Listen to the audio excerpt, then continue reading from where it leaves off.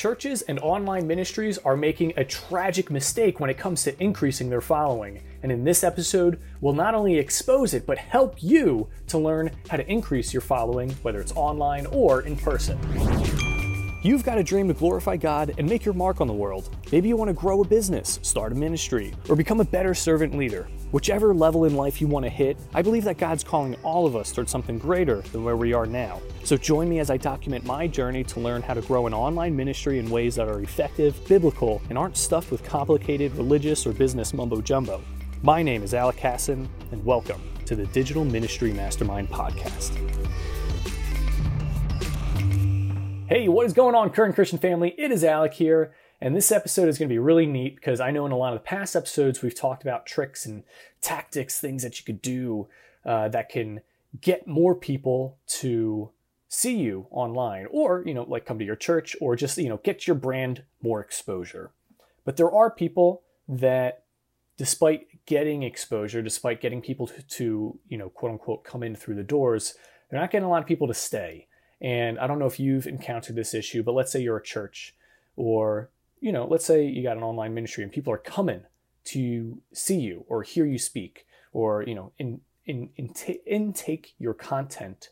But after that, they're dipping, they're not staying. You got people coming in on church on Sunday and then come the following Sunday, they ain't there no more. And I know of churches that have this where they actually have like a really good percentage of new people coming in through the door. But when it comes to the retention, like how many people are actually like staying, that percentage is really low. And I know a lot of people online, on YouTube, for example, you may have seen like the statistics where they're like, hey guys, I see that only 22% of my viewers are people who are actually subscribed. So, if you're not subscribed, please do so. It's like, no, like no one's going to do that just because you showed a little graph. So in this episode, let's actually talk about how you can actually get people to not just come, but get people to stay.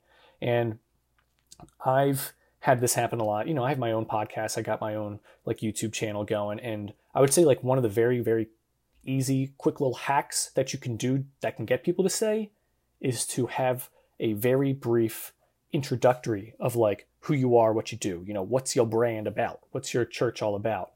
And you heard it in the very beginning of this episode.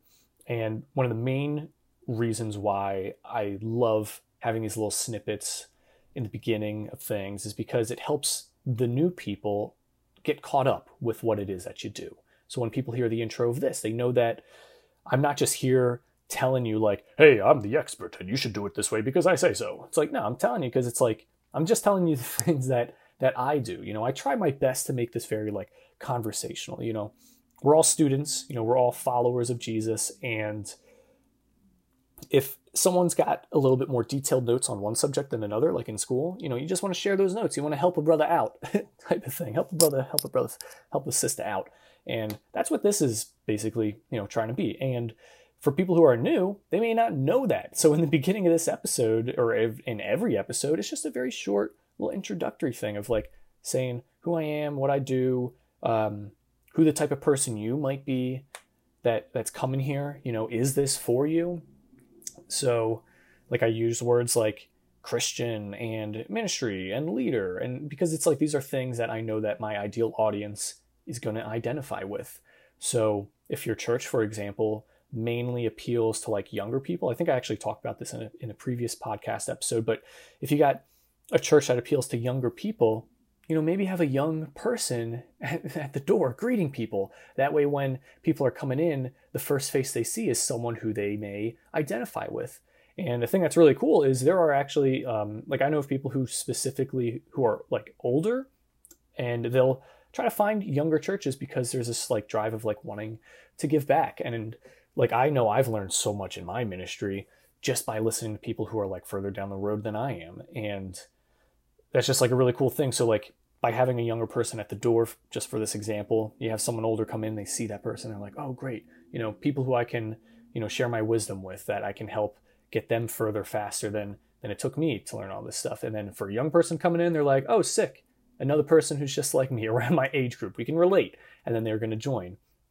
And so when you're doing your sermons, think about how you can add that in without making it like a history lesson, because of course you still want to also appeal to the people who are staying.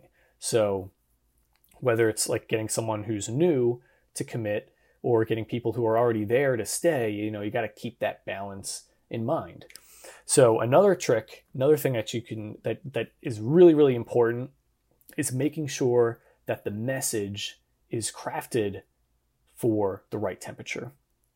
And this is another topic that I've talked about in previous episodes, but you got to know the quote unquote temperature of your audience. So just for a quick recap, what do I mean by temperature? Well, let's say you got someone who totally does not know who you are.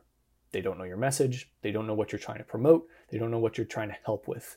We would call this person a cold, like they'd be part of this cold audience group.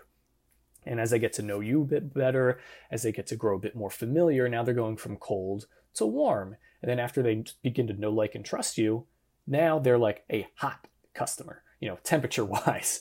And like people in marketing, they use this idea all the time where it's like a cold audience is someone who maybe doesn't even know that they have a problem.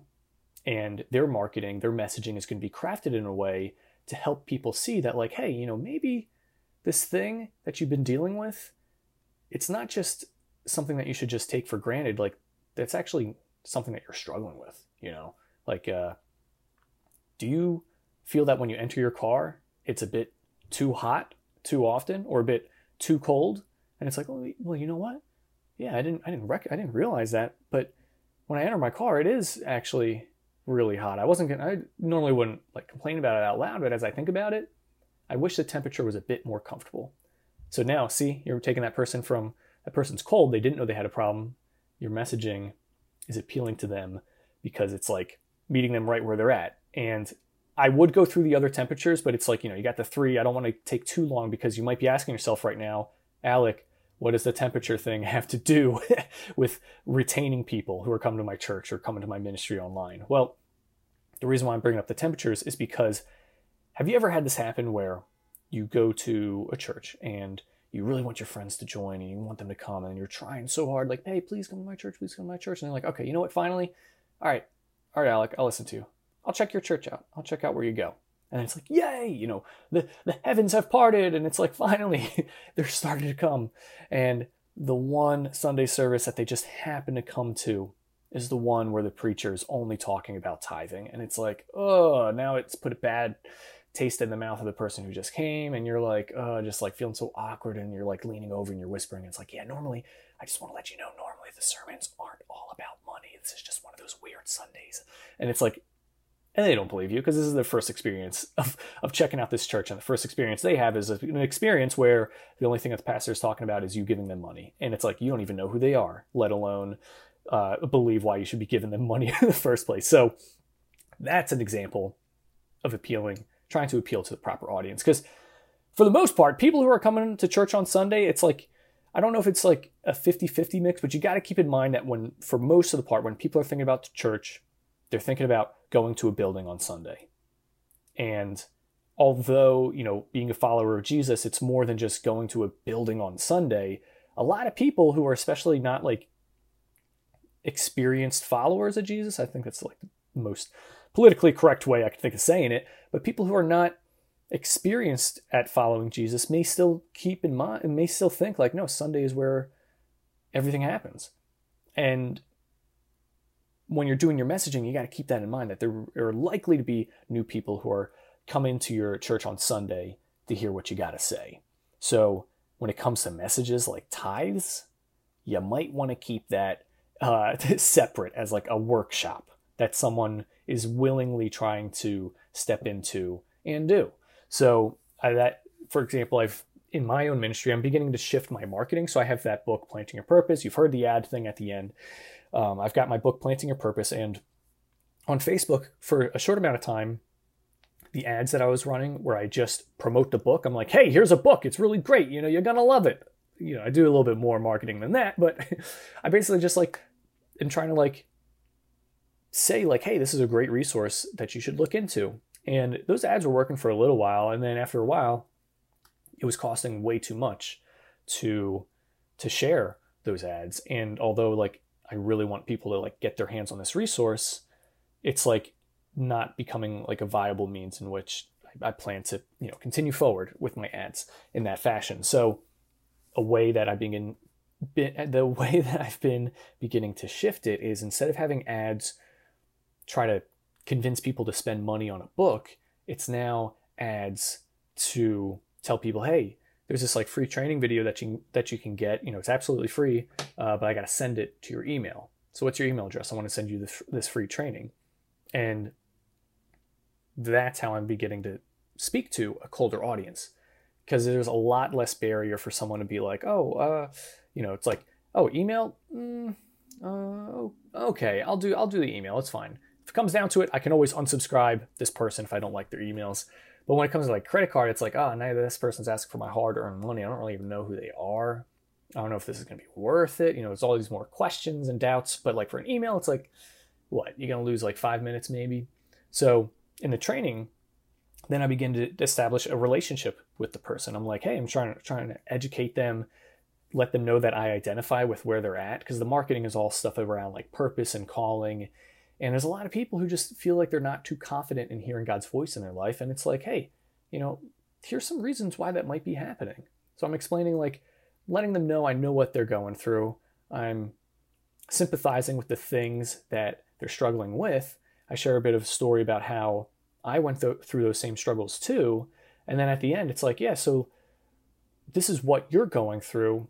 And then this is like what you should do. And I begin talking about the planting your purpose method a little bit. And then it's like, wow, that sounds really great. And then if all that stuff lined up well with them and they're like, yeah, this is something that I need, then the only question that they're asking is, okay, so I know what I need to do, but how do I do it? And it's like, oh, well, I explain the how in my book, Planting Your Purpose. And now they're like, this makes sense. You know what? I think that's for me. I'm going to do that. But the only way that they got to that point is because I was speaking to them, keeping the fact in mind that like they're a quote unquote cold audience member. So people coming to your channel online in ministry, maybe you have a product that you're pointing people to ultimately. You got your free YouTube channel of Christian living and this and that. Maybe some of the products that you're promoting need a little bit more education before they start being presented with the stuff that you want to sell them. So I wish I had like a bit more examples, but let's say like you're doing a course on how to better study the Bible.